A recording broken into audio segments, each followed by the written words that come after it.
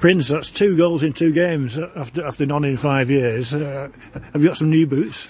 No, not really. Just the confidence of after scoring the first goal against FC United. So I came here with the mentality of scoring again today. So I never knew I was going to score, but with that mentality, so I was able to get another goal. And there are 2 really quality goals. You must have enjoyed that. Oh yeah, I did. It was something great feeling, scoring every week, if possible. And are you getting forward a bit more? From watching it seems like you're getting forward a bit more. Is that? Yeah, obviously, looking at the game sometimes, I love to get forward most of the time. Also, whenever I can as well. Not always. If not, I'll be in trouble. And how did you enjoy the game tonight?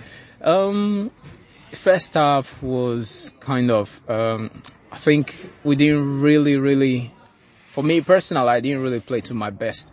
I think I should have done a bit more. And, I'm glad we end up, second half playing a bit better than the first half. So we were able to get those goals and, kill the game as well. Yeah, the second half was very different. Same when I interviewed Andy. The first half, you could argue that we're a bit lucky to be 1-0 up at half time, but in the second half, what turned it round? Were we just a bit more aggressive, or? I think when we did talk about things we were really doing wrong in the first half, that was, we are not keeping the ball. I think our patterns, our movements, I think we are a bit, we weren't doing it very well. So second half, we kind of organized ourselves a bit more better. We could be able to move forward a lot better, understand ourselves. And I think that was what made us to be able to, get better in second half as well. And we've got, Macclesfield on Saturday, so it doesn't get easier, but, are you enjoying these tough games?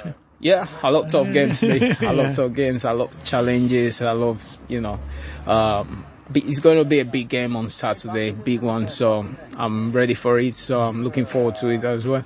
Seems to be some confidence and some resilience in the team at the moment. Yeah, that's what we need, to be fair. To be able to, also we need that so we can make the playoff as well. I think playing like this and looking forward, playing like this every week and winning games, I think that will be able to, we'll be able to keep moving.